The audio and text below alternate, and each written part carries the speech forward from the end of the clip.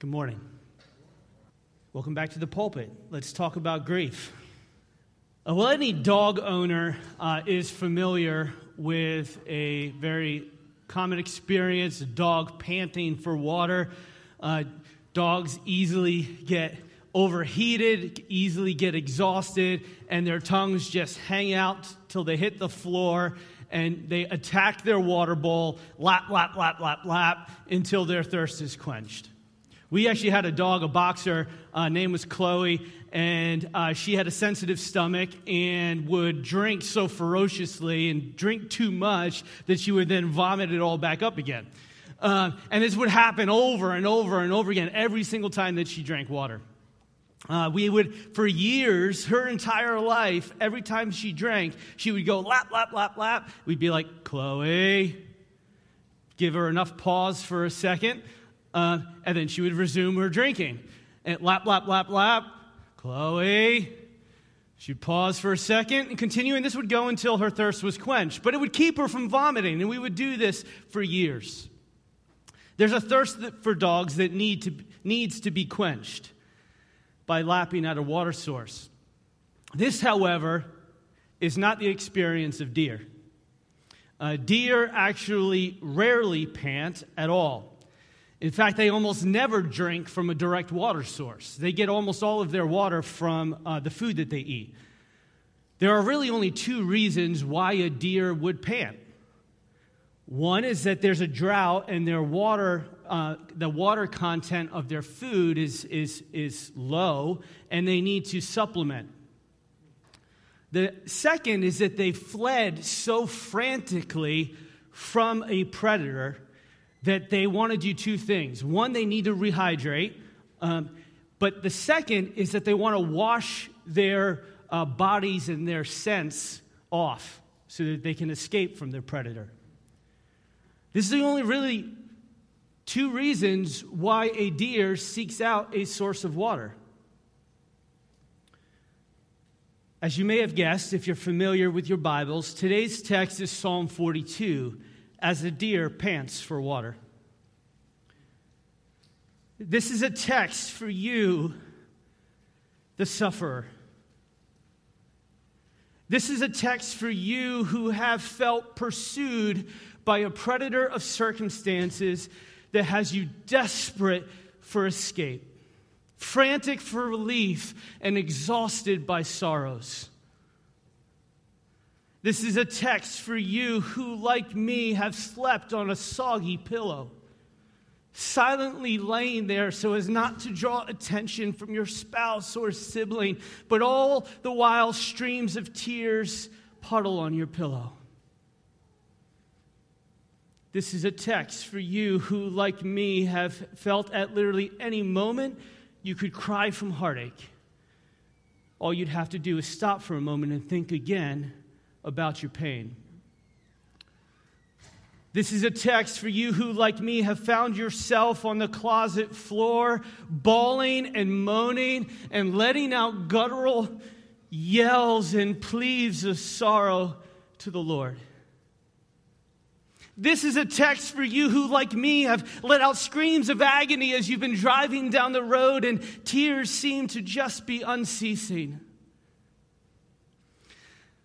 This is a text for you who have had, like me, or are in seasons where sorrows seem to roll with one crashing wave after another.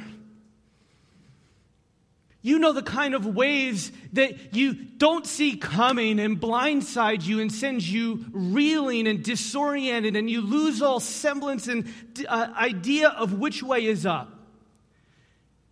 And then as the moment your foot brushes the ground and gives you some semblance of orientation again, the second wave comes crashing again.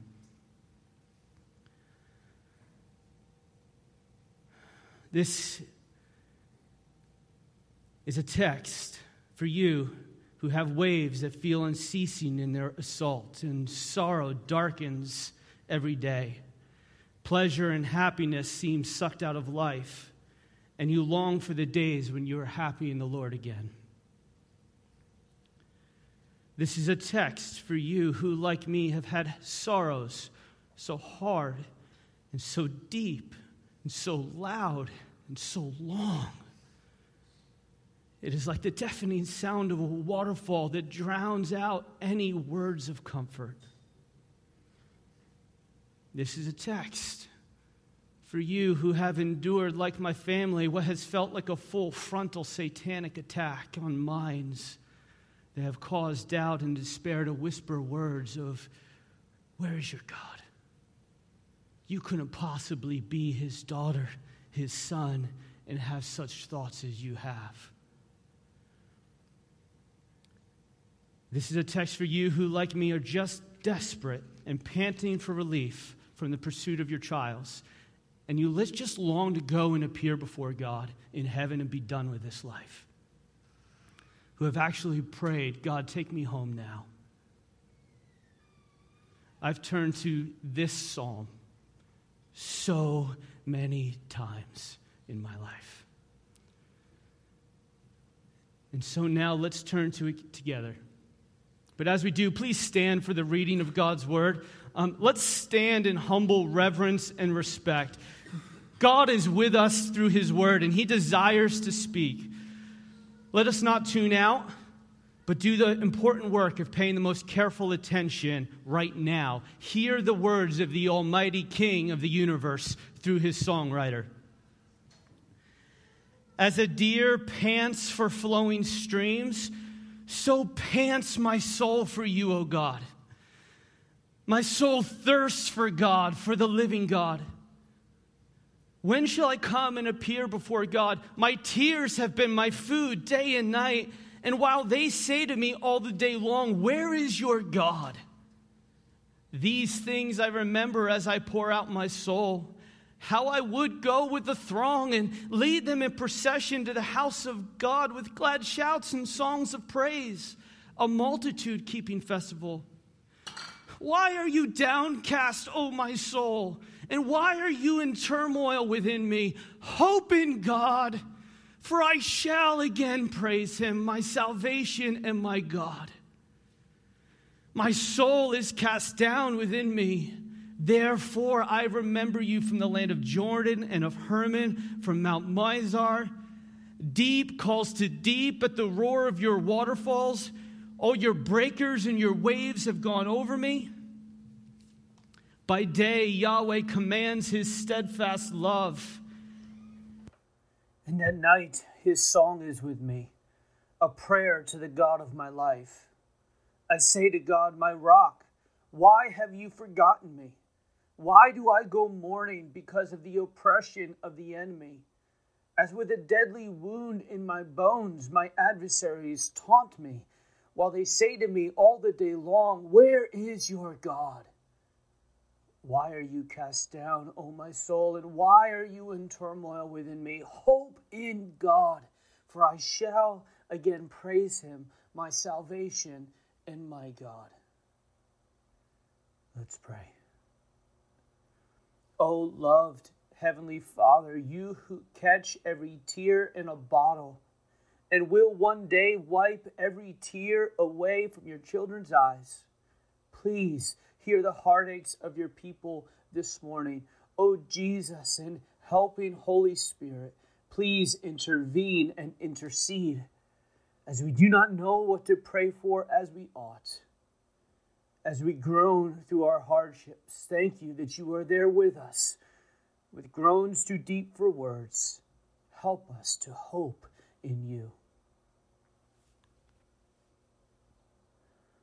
This is a psalm of lament. We will look briefly at what is meant by a lament and what is this psalm's intent and benefit.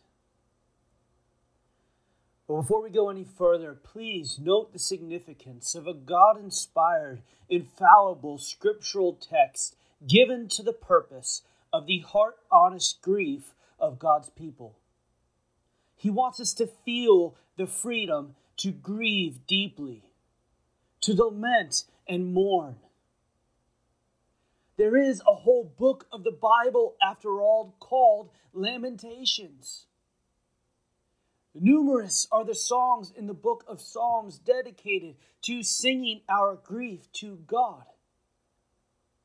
There are biblical principles of sitting in sackcloth and ashes that reveal it as appropriate and even right to have seasons of unrushed, lingering mourning over the unceasing hardships of the fallen, sin-cursed experience of living in this world.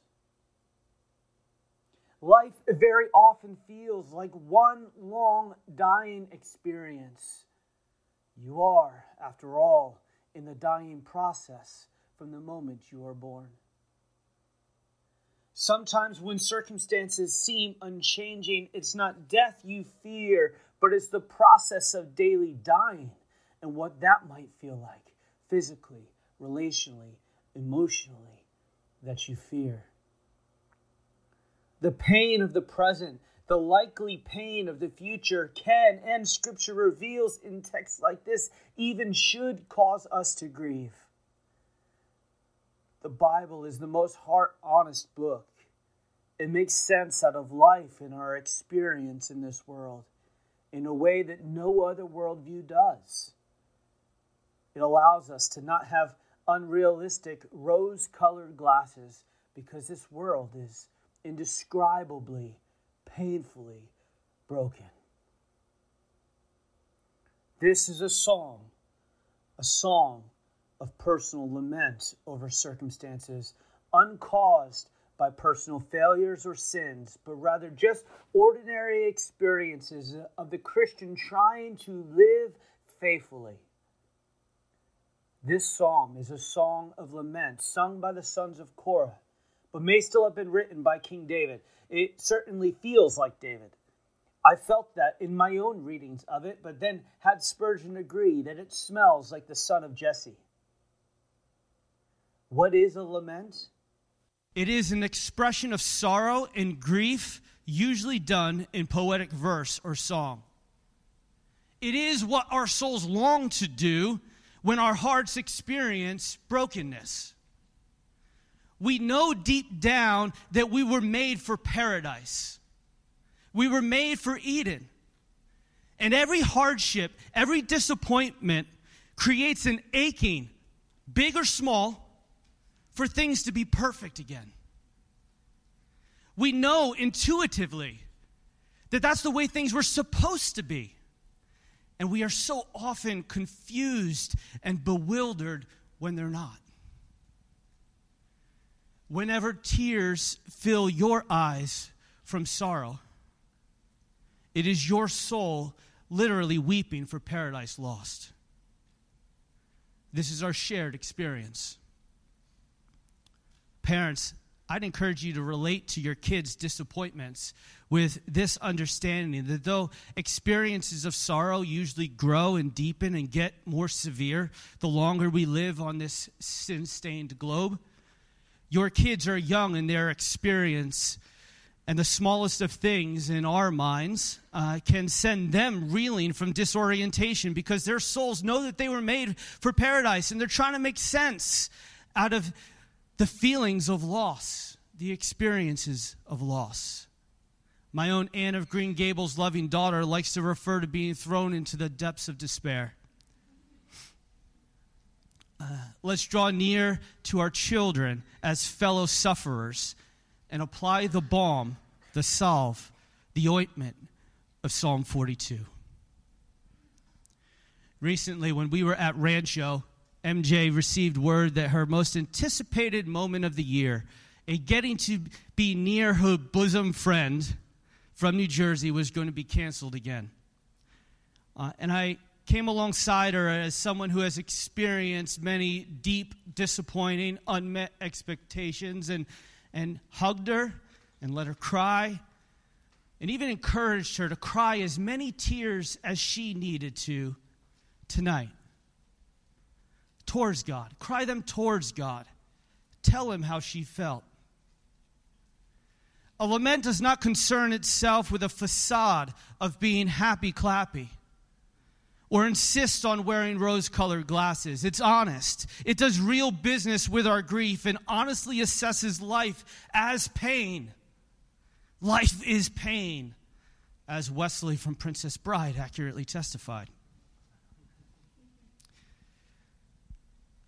I speak as one that knows grief. Without embellishment or exaggeration, I have known 17 years of financial month-to-month hardship, which, other than a handful of months, has always come with uncertainty of how we would eat. Every single month. When desperate for provision, working hard for a promotion, working 95 hours per week between 3 jobs, I was utterly exhausted, been discriminated against by having a promotion I was about to be given, taken and given to somebody who fit the right demographic. I've endured a whole year of intense, daily, hourly assault on Kate's mind through demonic attack and the attack of the peace of our home. I have sat beside a very dear loved one as she threw up charcoal the hospital made her swallow in order to vomit up the medications she had taken to end her life. I've had precious familial relationships and church family relationships broken and been betrayed, slandered, and falsely accused. I have watched my brother, with whom I did all of life, nearly die from cancer at age 21. I've recently learned that my dad cannot be cured of cancer, one who is a mentor and leader and friend and affectionate dad to me. I have felt the pain of shame that makes me feel like I will never be enough, can never work hard enough, never be smart enough, be spiritually mature enough, and never be faithful enough. The feeling that my family's circumstances must be because I can't hack it. I've been a middle schooler between the ages of everyone else around me and just longed for a friend and felt so lonely. I've gone a week without eating so that we could ration our food so that my wife and toddlers could eat. I felt the spiritual depression of resenting God for not helping. I felt the shame of being the needy one over and over and over again, the feelings of being a charity case. I have had work that I hate. I have had dreams and aspirations and longings go unfulfilled. I have, like Paul says, groaned in this body, longing to put on immortality and our heavenly dwelling. And some of you have experienced far more. Perhaps you hear of yourself in some of these, or perhaps yours are different. I appreciate the fact that we don't know much about the historical context of the psalm that we read, because it keeps it open-ended in its application to our lives. This is a psalm of feeling. Do you this morning feel the plight of the deer in verse 1?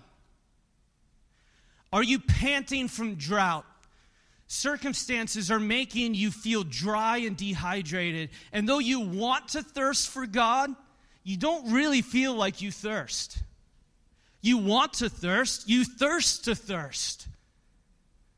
Because you remember, like the psalmist in verse 4, that when you felt the most spiritually alive and worship was sweetest, you felt alive. And you felt that no matter the trial, this relationship with the Almighty would carry you through it all.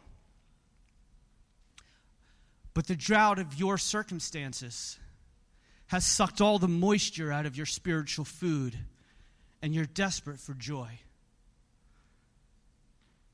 Every devotional time feels void of impact. Instead of the satisfying bread of life that we read about, it tastes like the dried crumbles, morsels of bread a dungeon prisoner would eat.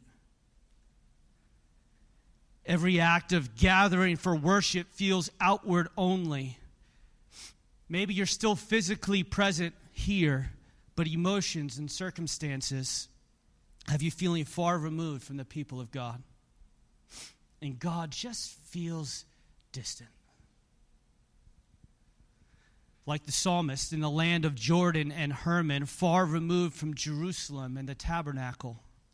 It feels as though God has just left you alone. And your enemy, your thoughts, whisper to you, where is your God? If you were more faithful, he would be nearer to you. If you were more obedient, he would care more for you. It is at this point that the psalmist seeks to grapple with his own soul and preach truth to his own heart. Why are you downcast, O my soul? And why are you in turmoil within me? Why, when God has been your salvation?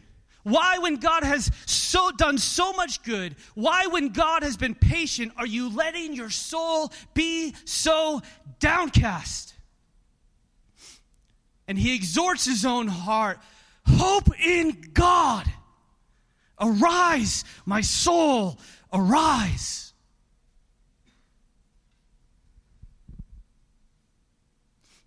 While we have seen that a biblical lament is honest and does real business with grief, it also is not a pity party.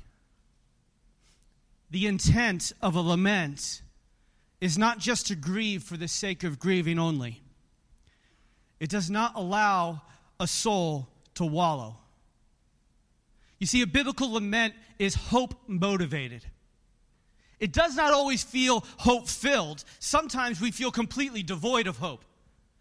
But it is always hope-motivated. It always calls itself to not remain forever in mourning. Yes, there is a biblical principle for sackcloth and ashes, but there's also a biblical principle to remove the garments of mourning, to rise, to wash one's face, and to rejoice again. How long is appropriate to remain in one's sorrow? It depends on the person and the situation. And comforters, listen here, comforters should beware of rushing it. Give grace and space for the process. It must be primarily determined by the mourner. But mourners, one helpful diagnostic tool for the sufferer to determine when to rise and wash and live in joy is when the sufferer senses that his or her heart may be starting to harden towards God, to resent his influence in your life. When grief moves from sorrow over circumstances to a bitter heart towards God, it's time to preach truth and call oneself to rise. It's time to recount his faithfulness. He is my salvation and my God.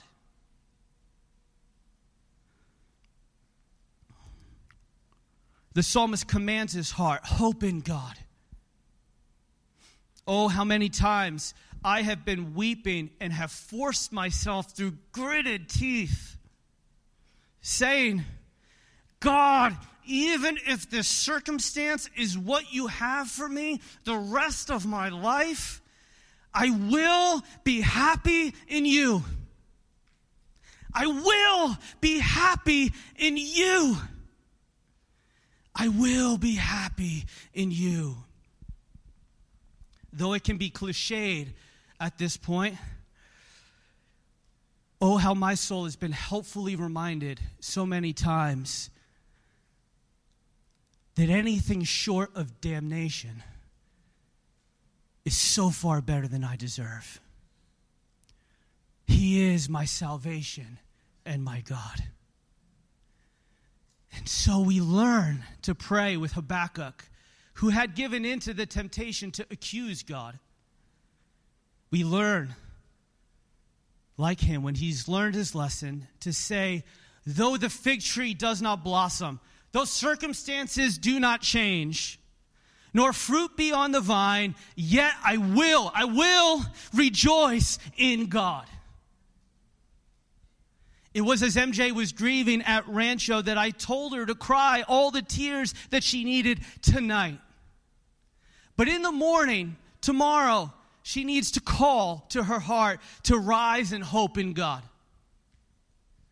Rise to praise, MJ. Rise to serve and rise to joy. depending on the circumstances, sometimes your night is contained in less than one 24-hour cycle like MJ's. Sometimes it's weeks. Sometimes it's months. But when the darkness of that nighttime season of life should near its end, rise up and declare that God's mercies are new every morning. But this process, we know experientially, is not neat or tidy, is it? Grief is messy. Most people believe that Psalm 42 and 43 are supposed to go together. And when taken together, you actually see the full cycle. There's a thrice repeated cycle of expressing grief followed by self-examination. Why are you downcast? And we are familiar with the way in Scripture. If you're familiar with your Bibles, you're familiar with the way the 3 represents completion in Scripture. In a very real way, until we reach glory, life is one long, complete experience of brokenness and pain. In one sense, it is all the world has to offer to us, apart from the withholding hand of God's generous grace. The tides of sorrows continue to come. And this is one of the ways that the Bible is so honest regarding our experience. Here in this psalm, we read of this man trying to capture his heart and root it, establish it on truth, but his heart has not yet responded. Have you been there? You know truth. You just wish your heart would feel the truth. The psalmist finds himself struggling again. The cycles of grief and depression are turmoiled waters with a riptide that pulls you in. As we see in verse 7, the waterfalls are still deafening and the waves are still unceasing. The enemy of our soul pursues our demise with circumstances that tempt us to reject God and doubt His faithfulness. And we, like the deer, we are desperate to wash our own scent off in the streams of water, lest our circumstances overtake us as a predator. And we're panting from the pursuit against our lives. We need refreshment. Here the psalmist says in verse 9, I have made you my rock, my foundation. Essentially, I have tried to build my life on faithfulness to you and dependence on you. Why have you left me alone? Why am I going through this? Those times when all the cliches of comfort are left wanting. People tell you that if you faithfully give your tithe, God will pour out more blessing on you. And so you give, and then you remain hungry. Or you leave a job that will provide for your family because your conscience can no longer work for that company. And so in pursuit of God and faithfulness to Him, you leave trusting Him to provide, and yet He doesn't provide something better.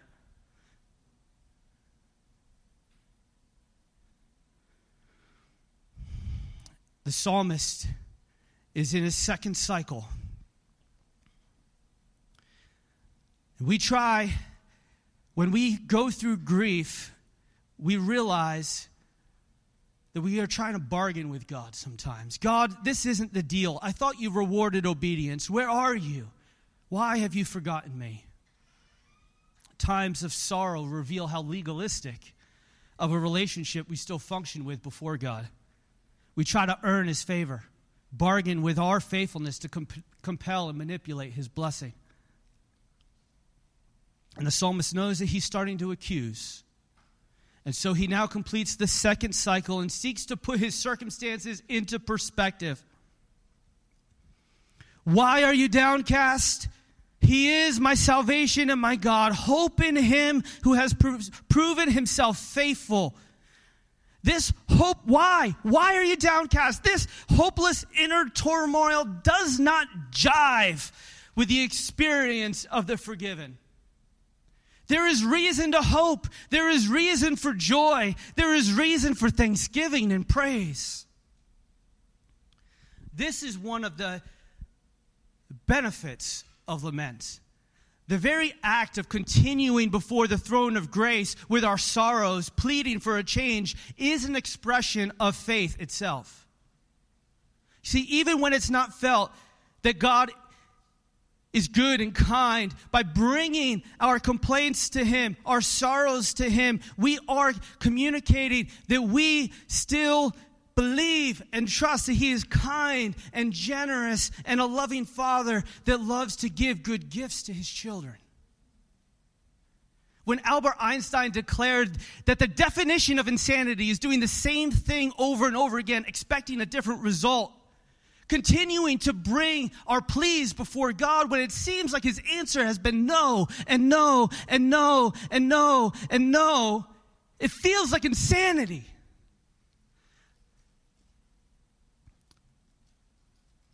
But a lament and a widow-like disposition that keeps praying, by bringing our heartache continually to the Father, is a refusal to get cynical towards the Father. It is an expression of faith that says that He is the one, He is the sovereign King who controls all things and can do something about it, and who is also a heavenly Father who wants to do something about it. A biblical lament brings all of our heartaches to Him, knowing that He can and wants to do something about it.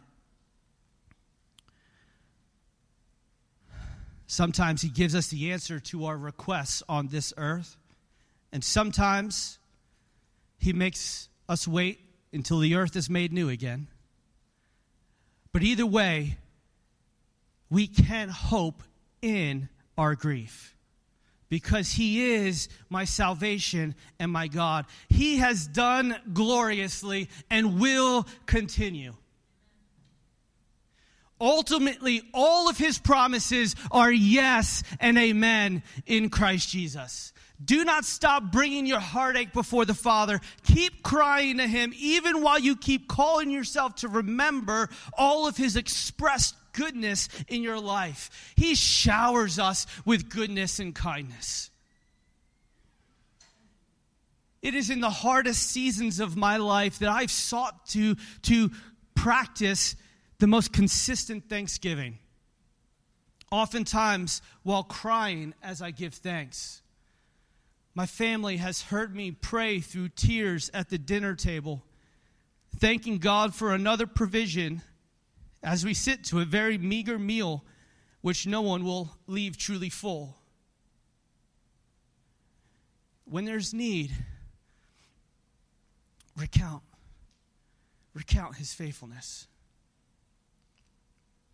It is as we wrestle through hardship that God weans us from the loves and comforts of this world and woos us to Himself. It is as we wrestle through hardship that God weans us from the loves and comforts of this world and woos us to Himself.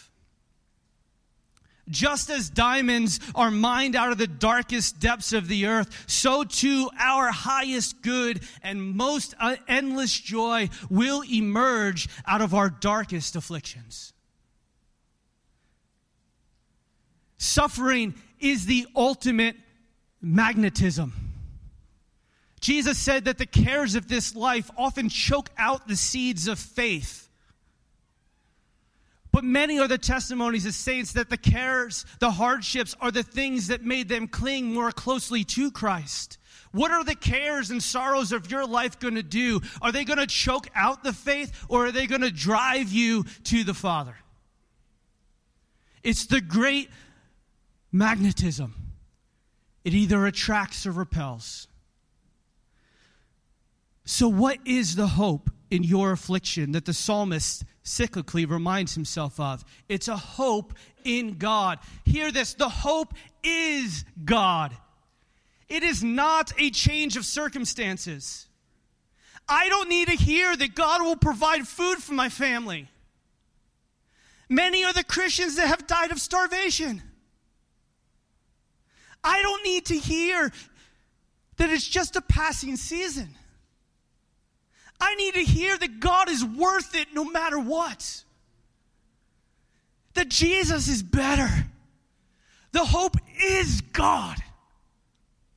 He satisfies every hunger and longing. You don't need to hear that God will heal in this life, though many times he does. Many are the faithful Christians that have suffered physically their entire earthly lives. You need to hear that Jesus brings healing in his wings, and your life will be perfect and painless and abundant in his presence. Hope in God, not in the things he can do for you on this earth. He is my salvation and my God. It is through his salvation that he has blessed us with every spiritual blessing in the heavenly places. We can be with Paul, those who are sorrowful yet always rejoicing. We are not alone in our suffering. It is our Savior who has suffered with us. He is the one who had the same accusing voices hurled in his direction. Jesus hung on the cross in agony, and others looked on and mocked and said, he trusts in God. Let God deliver him now. There, Jesus' enemies were accusing, saying, surely if you were truly his son, he would not let you endure such misery. Where is your God? It was while he was hanging by nails through his wrists that Jesus expressed those familiar words that we often wrongly own as our own, but were actually true for him in that moment. My God, why have you forsaken me? Why have you forgotten me? While we, as his people, have the promise that he will never leave or forsake us, that is made possible because he was forsaken. He is the only child of God who has ever or will ever be forsaken. Jesus learned the full pain of obedience through what he suffered. And as such, he is a patient and merciful high priest who sympathizes with our sorrows and weaknesses and struggles and pain. While we often describe our sorrows as feeling heavy, it is, however, our sorrows and sufferings that bear for us an eternal weight, a heaviness of glory, of value and reward, compared to which all our sorrows will be seen on that day as light. And the things that we're tempted to think will never end will be seen on that day as momentary. These light and momentary afflictions are not worth comparing to the weighty eternal glory. Hope in God, your salvation and your God. For he who did not spare his own son, but freely gave him up for us all, how will he not? He who gave us the perfection of beauty, Jesus himself, how will he not graciously with him give us all things? Jesus himself, so that you could be his son or daughter. He who gave up the perfection of beauty, Jesus himself, so that you could be his son or daughter. How could we think anything other than the best plans and purposes of God in our lives? If we fixate our minds on the wonders of salvation, if we fixate our minds, if we preach the gospel to ourselves, all sources of discouragement become a sort of source of kind of confusion. We have everything in Christ. Everything. So why are you downcast, O my soul? Hope in God.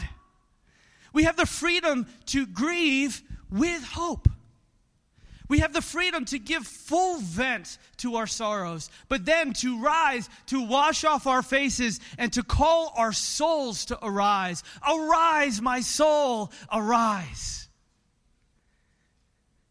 And while the sources of grief remain painful, remember that it was Jesus' humiliation. Remember the pattern of Jesus. It was Jesus' humiliation that ultimately bestows on him the exaltation of name above all other names. Lamb of God. It is the song of worthy is the Lamb that was slain, that suffered.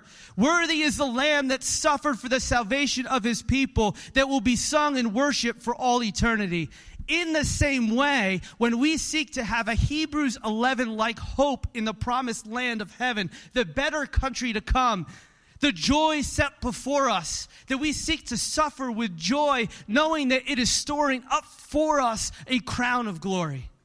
It is as we set our sights on the reward to come and living as his people and he as our God, the fountain of all life and goodness and beauty that gives meaning to our sorrows, our laments. This is a piece of what is meant to share in Christ's suffering. By entering into it, we also share in his inheritance.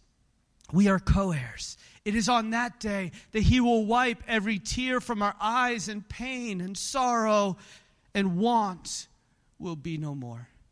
He is our Savior and our God.